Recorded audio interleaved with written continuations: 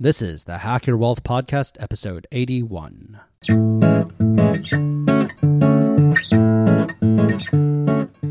Welcome to the Hack Your Wealth Podcast, where we teach wealth building hacks for lawyers, engineers, and MBAs. I'm your host, Andrew Chen.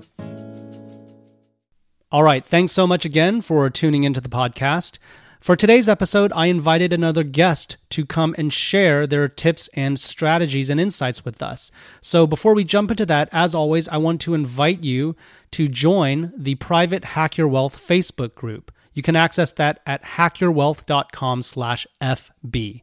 Definitely encourage you to join us there. It is a place for us to connect, have a two-way dialogue. I'm in there every single day, often multiple times a day, and I try to respond to every question and comment there. And it's a place where people can ask about financial independence, early retirement, tax strategies, real estate investing, side business income, online income, career transitions, career advice, or just ask about whatever's on their mind related to personal finance or career-related issues. Definitely encourage you to check that out. It's a great, friendly, helpful group of people, and we would love to have you there. Again, hackyourwealth.com/FB. All right, let's jump into today's interview. My guest today is Scott Stratton. Scott is the founder of Good Life Wealth Management, a registered investment advisor focused on helping individual investors achieve financial independence with a focus on tax efficiency. Previously, he was the director of financial planning for another financial advisory firm focused on high net worth individuals, where he was responsible for researching matters related to asset allocation, taxes, and Social Security.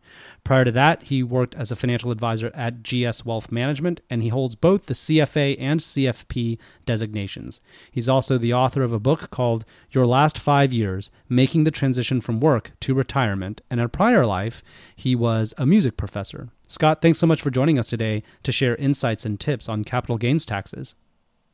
Oh, thank you. My pleasure. I'd love to start out a little bit more about learning about your background. Can you tell us about kind of tell us a little about your background and what kind of advisory work you do when it comes to capital gains taxes specifically? Absolutely. So I didn't study finance in college. I was actually a music major, but I took economics courses for fun, and it was always a keen interest and passion of mine. And I got out of college, had my doctorate. I was teaching at a university.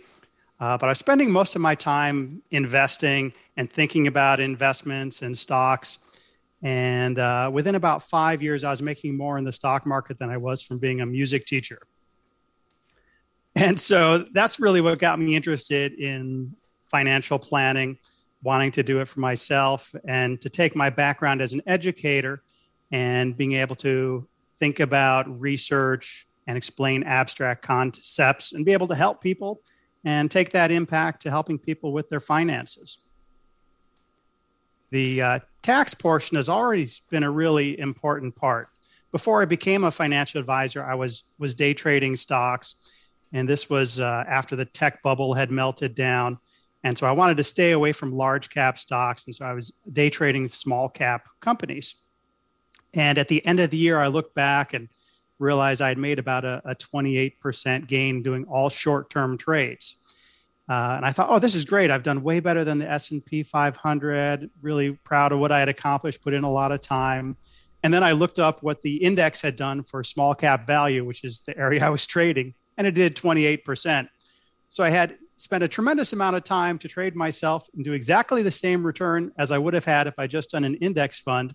But to add insult to injury, I now had to pay short-term capital gains taxes on it as opposed to just being in the index where I would have actually been able to have gotten long-term capital gains treatment. So at the end of the day, it was a lesson to learn that the taxes really do matter. And then as a professional working with high net worth investors, most of their money is outside of an IRA, outside of a 401k. And there your decisions really make a big impact. Okay, excellent. So most folks in my audience are going to know what capital gains taxes are. So I wanted instead to get into some kind of nitty-gritty specifics. So first, do capital gains taxes apply to any asset sale, no matter whether it's stocks and bonds or a house, boats, artwork, etc.? Are there any major asset classes where the normal capital gains tax regime does not apply, or where it applies differently?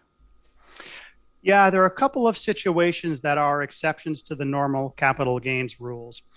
So the first, of course, is your primary residence. So thinking about your home, when you sell a primary residence, there's a capital gains exclusion. As long as that was your residence for 2 out of the past 5 years, there's an exclusion of $250,000 single or $500,000 if you're married filing jointly. So that's if it's your personal residence. Another exception is for collectibles. And so when we talk about collectibles, when the IRS says collectibles, they're talking about art, antiques, rare coins, rare stamps, but also things like gold and silver, and not just owning bullion, but actually even the ETFs for gold and silver. Those also count as collectibles. And those are taxed at a 28% long-term capital gains rate, which is a little bit unusual because it creates some different planning scenarios. First of all, if you can hold those in an IRA, that's going to be more tax efficient than holding them in a taxable account because you're not able to get that lower capital gains rate. But second, if you're in a lower tax bracket, you might actually be better off selling them as a short-term capital gain before the 1 year mark, rather than holding on and having it turn into a long-term capital gain and being at the 28%. So that's another area to consider. And then a third one would be looking at depreciation recapture. And so if you're buying a rental property, if you have rental real estate, investment real estate, and you're depreciating that asset over time, let's say you buy a house for $300,000 and you depreciate $100,000 of that. So now your cost basis is only $200,000. Now, if you go and you sell it for $350,000, you've got a $50,000 capital gain and $100,000 of depreciation recapture. That's called a 1250. And that is going to be taxed at 25%. So those are kind of some of the big exceptions to the normal capital gains rules. And then the 50 is also covered by 1031 if you buy another property, right? Right. So that's one of the great ways of avoiding that depreciation recapture and the capital gains is by rolling your investment property into a new one. Any other kind of major differences by asset class that you see, or are these kind of the big ones? Those are the main ones. Thinking about where you're holding things, your asset location. And so a lot of what I'm trying to do in optimizing portfolios for tax efficiency is finding the right asset class. I would say for investors who are investing in stocks and bonds, you have a couple of things to consider. Obviously, you can be much more efficient if you avoid short-term capital gains and always hold on to things for at least 1 year. When you have an exchange-traded fund, an ETF, usually those are very tax efficient because they generally do not have capital gains distributions at the end of the year. 2021 is shaping up to be a fantastic year for a lot of mutual funds. And for those actively managed mutual funds, when they trade inside of the portfolio, they're going to have a capital gains distribution at the end of the year to shareholders. And some of those are going to be pretty substantial here at the end of the year. So even if you haven't sold your mutual fund in a taxable account, it's very possible that you could still end up seeing a tax bill for those capital gains. Mm-hmm. Okay. Can we dive into some of the specifics on the difference between short-term and long-term capital gains, and what do investors need to know about each? So I'm talking about things in like holding period, the rates, and the sequencing of offsets, etc. Maybe you could comment kind of broadly, and then I have a bunch of specific questions. Absolutely. So your short-term capital gains are assets that are held less than a year. Long-term are more than a year.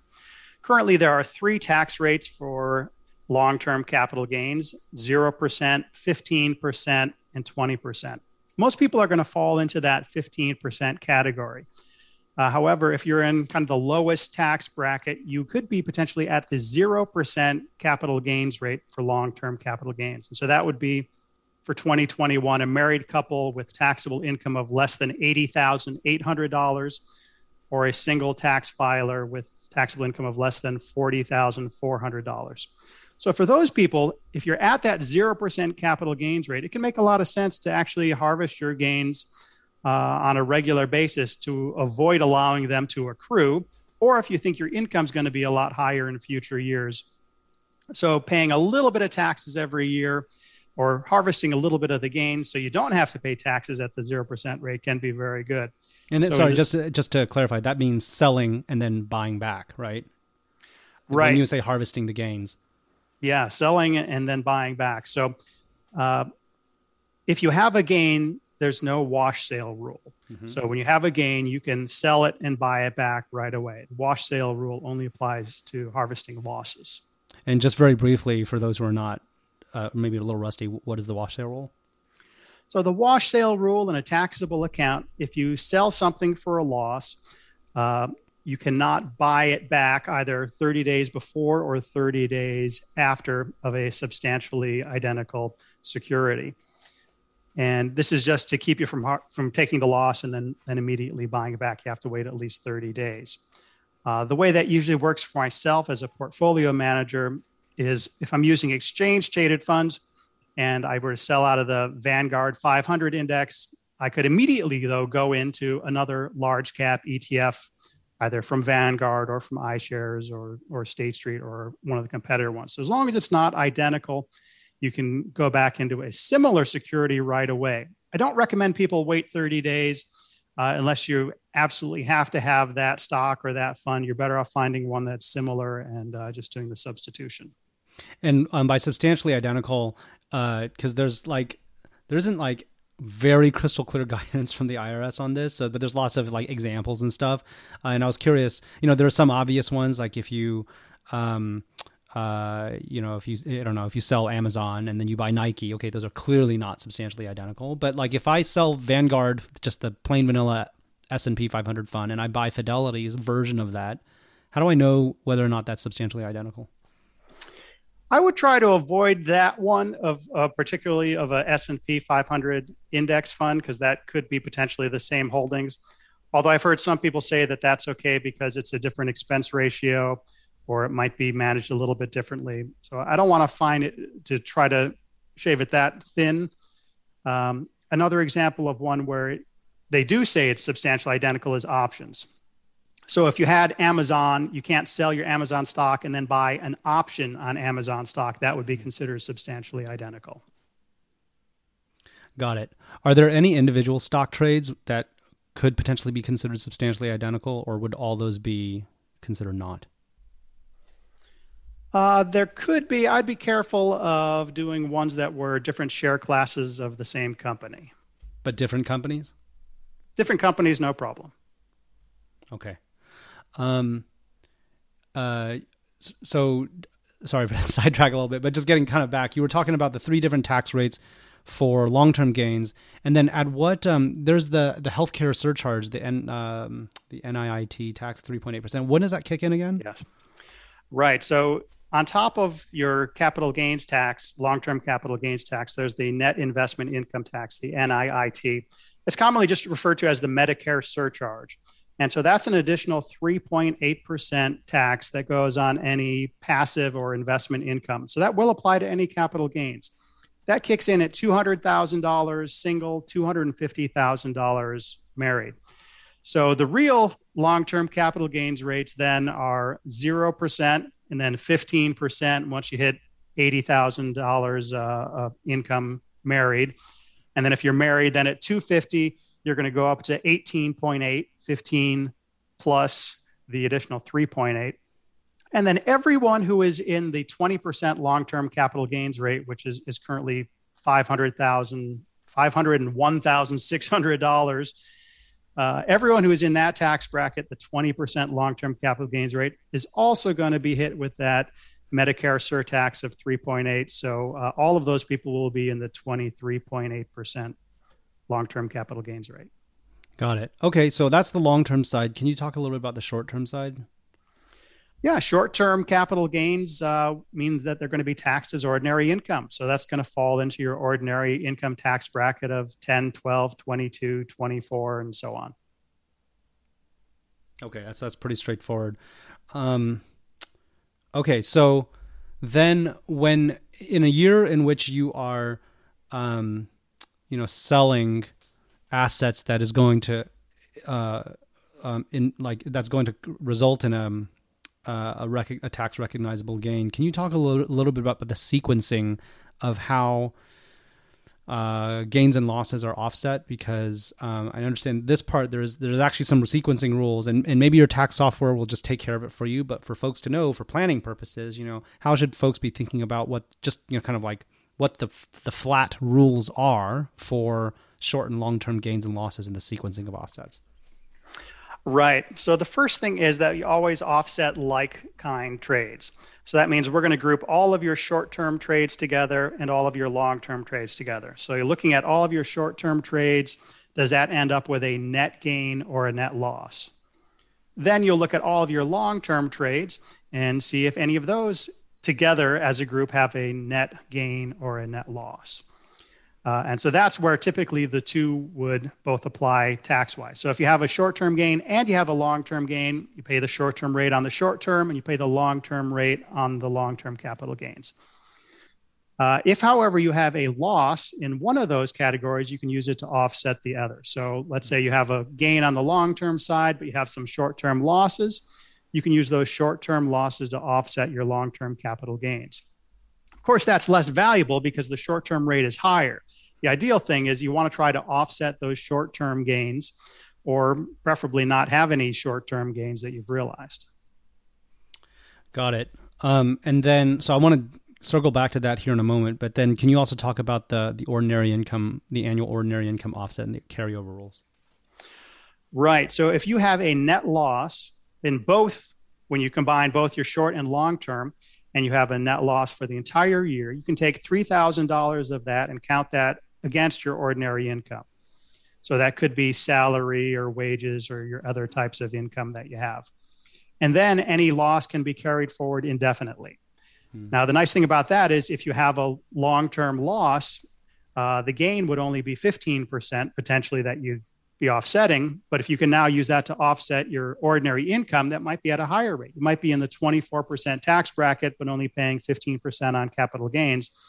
So if you can strategically try to harvest those long-term losses and then use them to offset ordinary income, you're getting a little bit of arbitrage of using a lower rate to offset a higher rate. Got it. And as I recall, the 3,000 is never adjusted for inflation, right? It's just frozen. It doesn't have an. It has not. Right. So it does not have an annual congressional adjustment like many other things in the tax code do. Correct. Yeah, that's just been stuck there. Okay.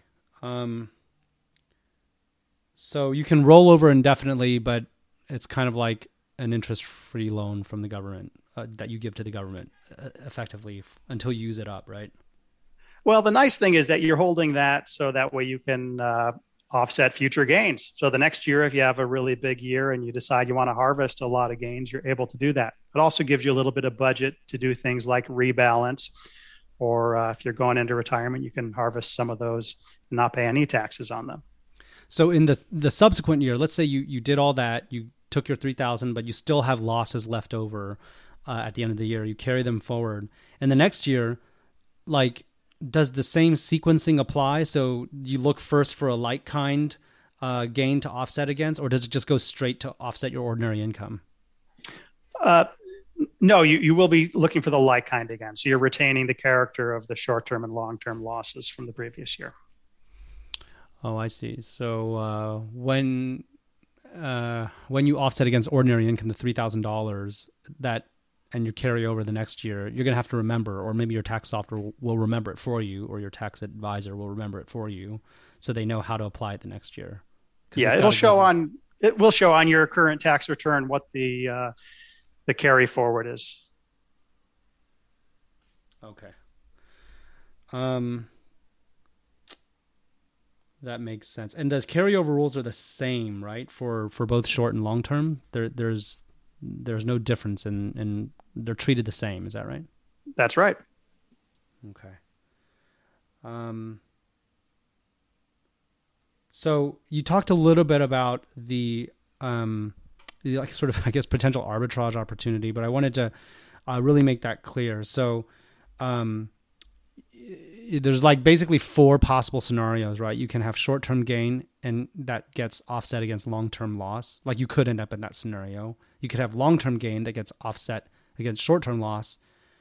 You could have short-term losses that get offset against long-term gain, and then the opposite, long-term losses get offset against short-term gains. Some are better than others, obviously. So, say it sounds like as an example, if your ordinary marginal rate is say 32%, but your capital gains rate is only say 15%. I don't know if that actually would actually be true, but hypothetically, you sell at a long-term loss, and due to your just configuration of losses and gains, you're able to offset it against some short-term gain in the current tax year. So normally you'd be taxed ordinary income. So in this example, 32% on your short-term gain, but here, because you have some long-term loss, you can offset that and capture that arbitrage. And it sounds like you're not on the hook to pay the gap, right? The difference between the two rates. That's just kind of like a benefit to you as the taxpayer. Is that correct? It is. That's the nice thing about that $3,000 a year is you can use that even if it is a long-term loss where you're only potentially saving 15% in gains. You can offset that against your ordinary income tax rate. And then, of course, the more unfortunate scenario is the sort of the opposite. You have a short-term loss, which is worth a high rate. Right. You don't have a short-term gain to offset against, so you offset against long-term gain, and you kind of lose that arbitrage opportunity, I guess. Is that right? Yeah, and if that was the case, you could look if there was a short-term position that you wanted to get out of, that would be a good time to harvest that short-term loss. To use that loss to offset a short-term gain if there was a position that you wanted to sell. In general, I try not to trade frequently now, and so I'm mainly focused on long-term gains. However, when we have an opportunity to sell, like March of last year, I did a tremendous amount of tax swaps where I'd sell out of one ETF that was at a loss and buy a similar ETF. And in some cases, we're able to lower our expense ratio or get into a little more liquid fund, or get into a fund that was virtually identical, but to harvest those losses, which ended up being quite beneficial. And now we do have some tax losses that we can apply even for several years into the future. Yeah.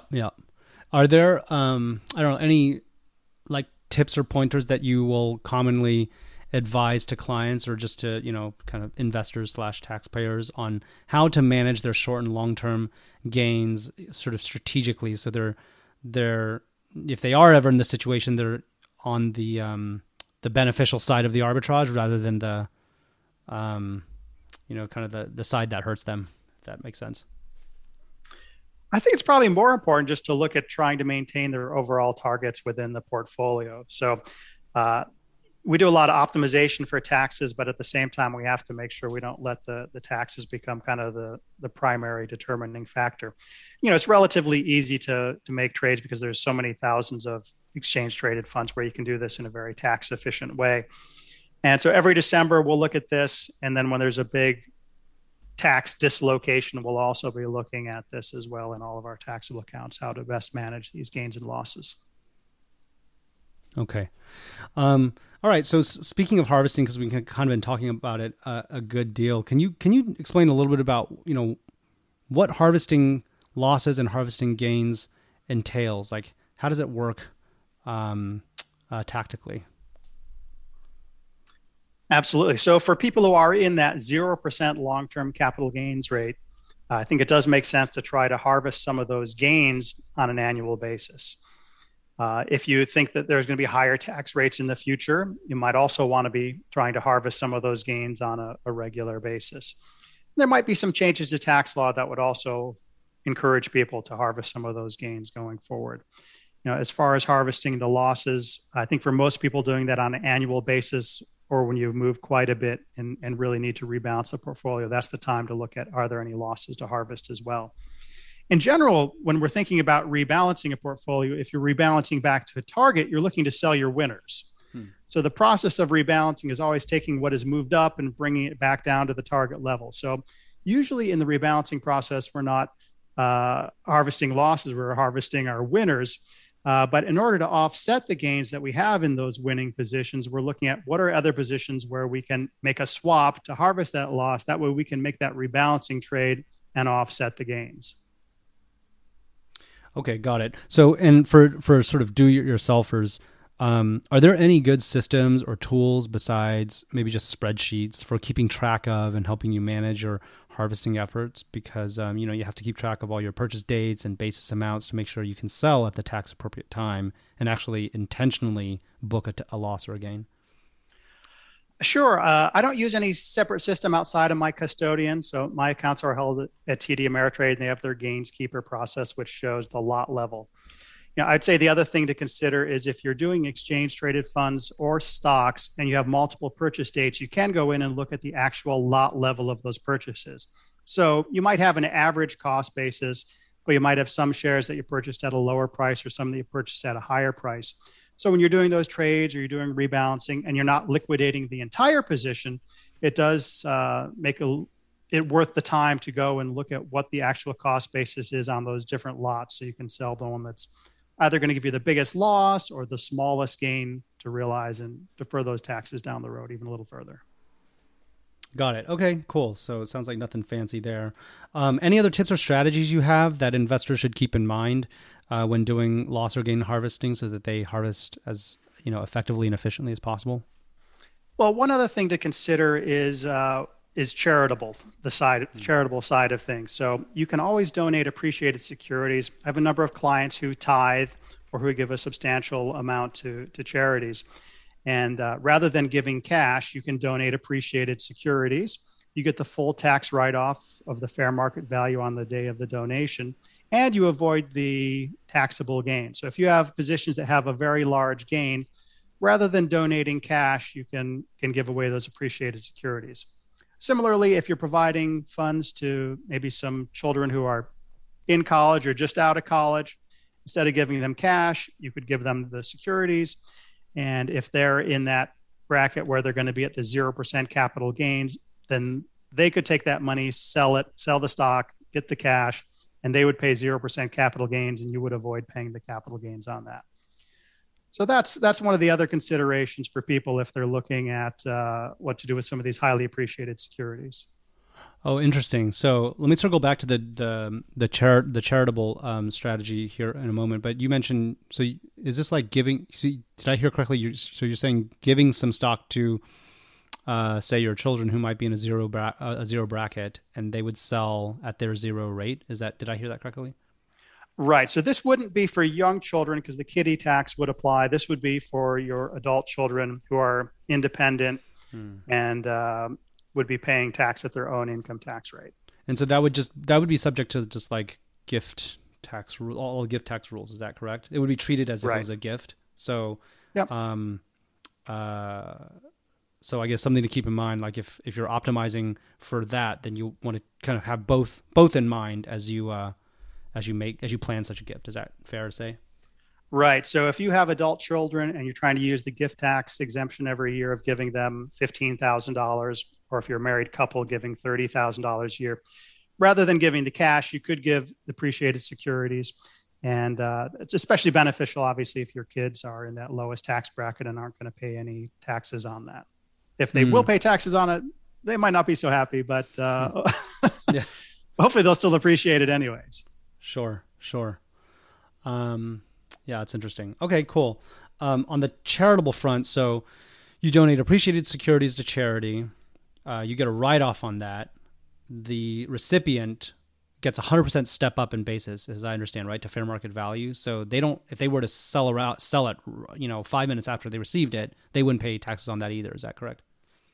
They won't pay any taxes because they're a nonprofit. So a charity won't pay any income taxes on those capital gains. I see, but it's because of the charitable status, not because they get a step up. They don't get a step up. It's because they're of the charitable status. So if you were to give to an individual like your child, there's no step up in that. The step up occurs usually just at death that we're talking about a step up. Oh, right. Okay, gotcha. Now, one of the interesting proposals right now in Washington is to do away with the step up in basis. And so that's one of the ways that they're looking to pay for the infrastructure bill. And instead, they would have a $1 million lifetime exemption. So if you had more than $1 million of capital gains at death, your heirs would have to pay for the capital gains at that time. Under I guess that's the proposal, under the under the then in effect capital gains tax regime, or under some new tax rate structure? Well, there's a couple of proposals that are going to hit people simultaneously here. So if we're looking at estate planning here, that's where we're going to see kind of the biggest impact. So there's three things that are proposed right now. They haven't been passed, but all three would apply to estate planning. So the first is the elimination of the step up in basis. And instead, there'd be that $1 million exemption. So if you had a $5 million estate, you might have way more than $1 million in capital gains if you're looking at businesses and real estate and stocks and other assets. The second thing that we're looking at is changing the top capital gains rate. So currently that top rate is at 20%. The proposal in Washington right now is to take that up to 39.6 to make it the same as ordinary income. And what they say is, well, all these billionaires, they're getting off easy because most of their income is from capital gains, but we ought to be treating that as ordinary income.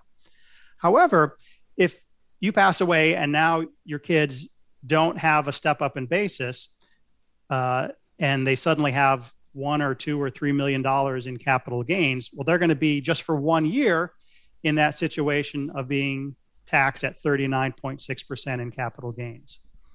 And then the third piece of this puzzle is they're looking at lowering the estate tax exemption. There was actually a proposal to lower it from the current 11.7 million down to 3.5 million. So you put that together, and anybody who's over 3.5 million, their heirs could be paying really 3 new taxes that they wouldn't be paying today. Okay, gotcha.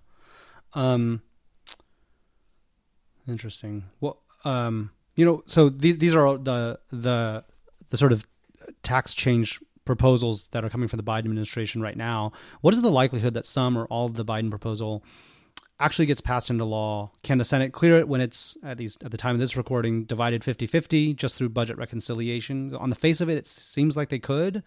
How should investors be setting their expectations of passage in this regard? I've been looking at this, and I don't know that I can make a bet on whether or not this is all going to be passed. However, there's only so many ideas for how to raise new revenue, and there isn't, I think, the stomach to raise new revenue by raising taxes on middle-class people. And so taxing the rich is going to be very popular, and I think these proposals will be around until they do get enacted.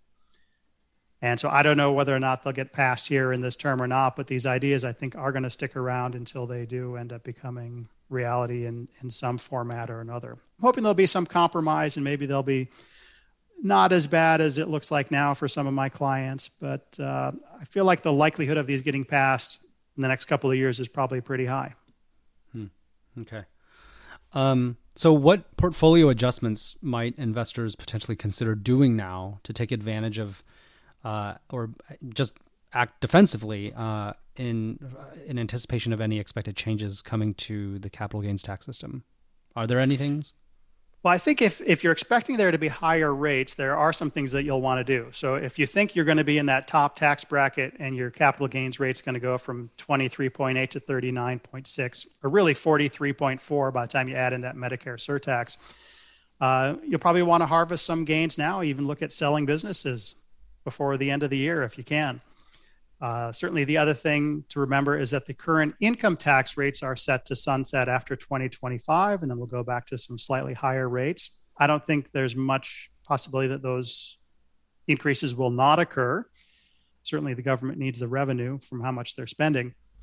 So I do anticipate the taxes will be higher in the future, which means that right now is also a good time to be looking at Roth conversions.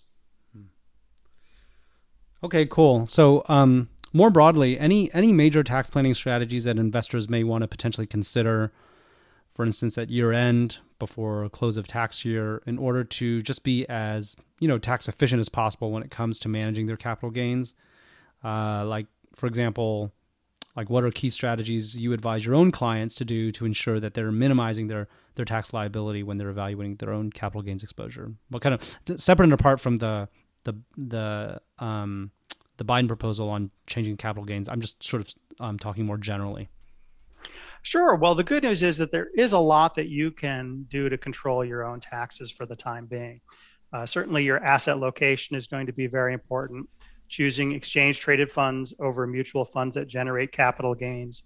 As you're rebalancing, if you're adding money to the portfolio, rather than selling things and taking those gains on, look at just using your new money to go into the areas that are underweight.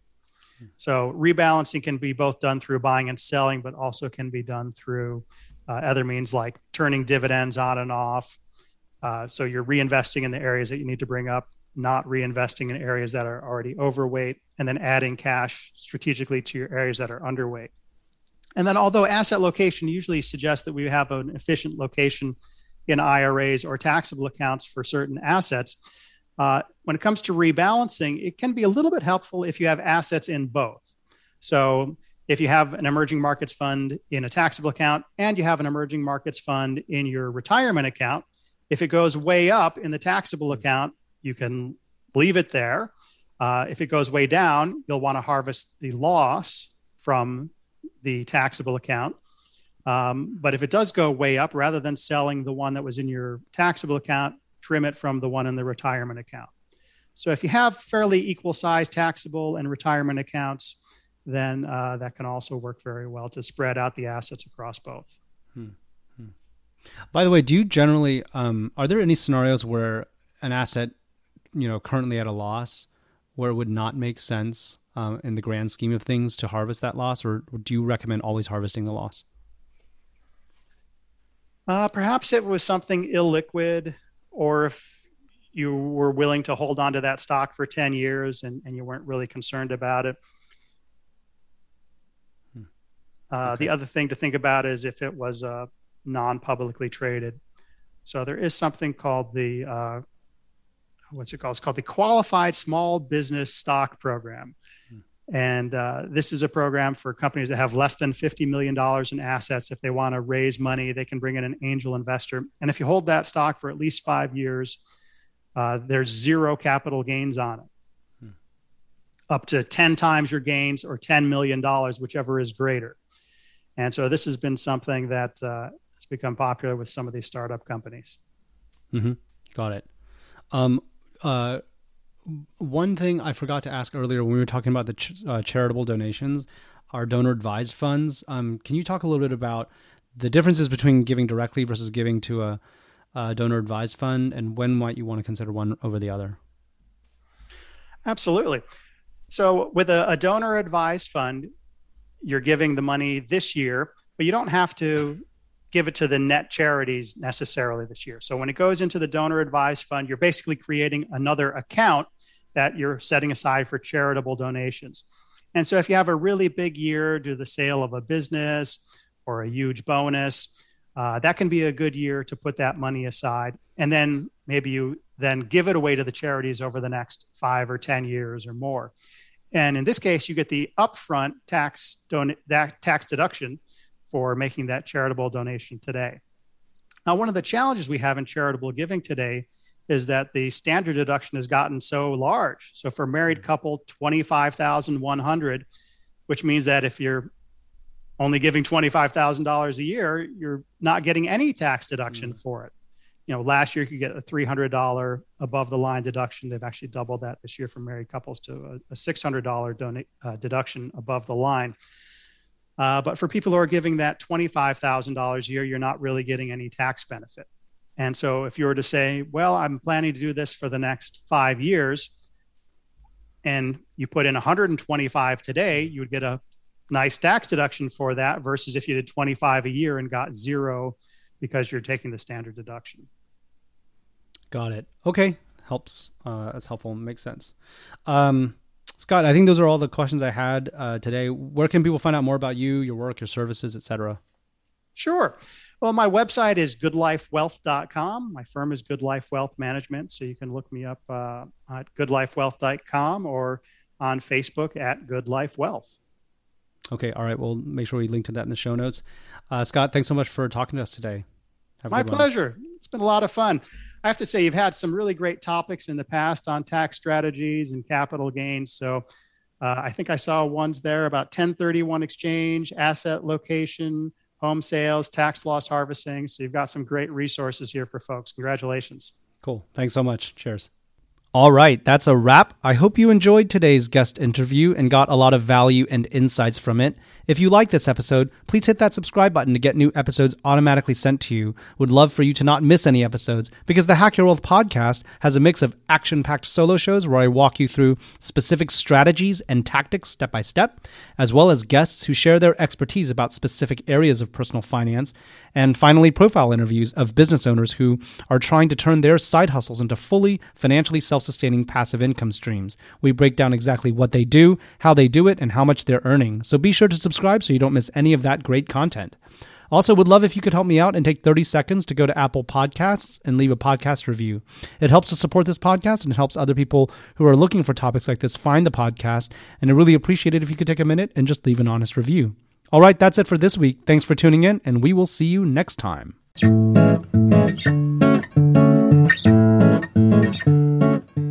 Thanks for listening to the Hack Your Wealth podcast with Andrew Chen. If you like the show, please leave us a review on iTunes and check out hackyourwealth.com for all our latest content.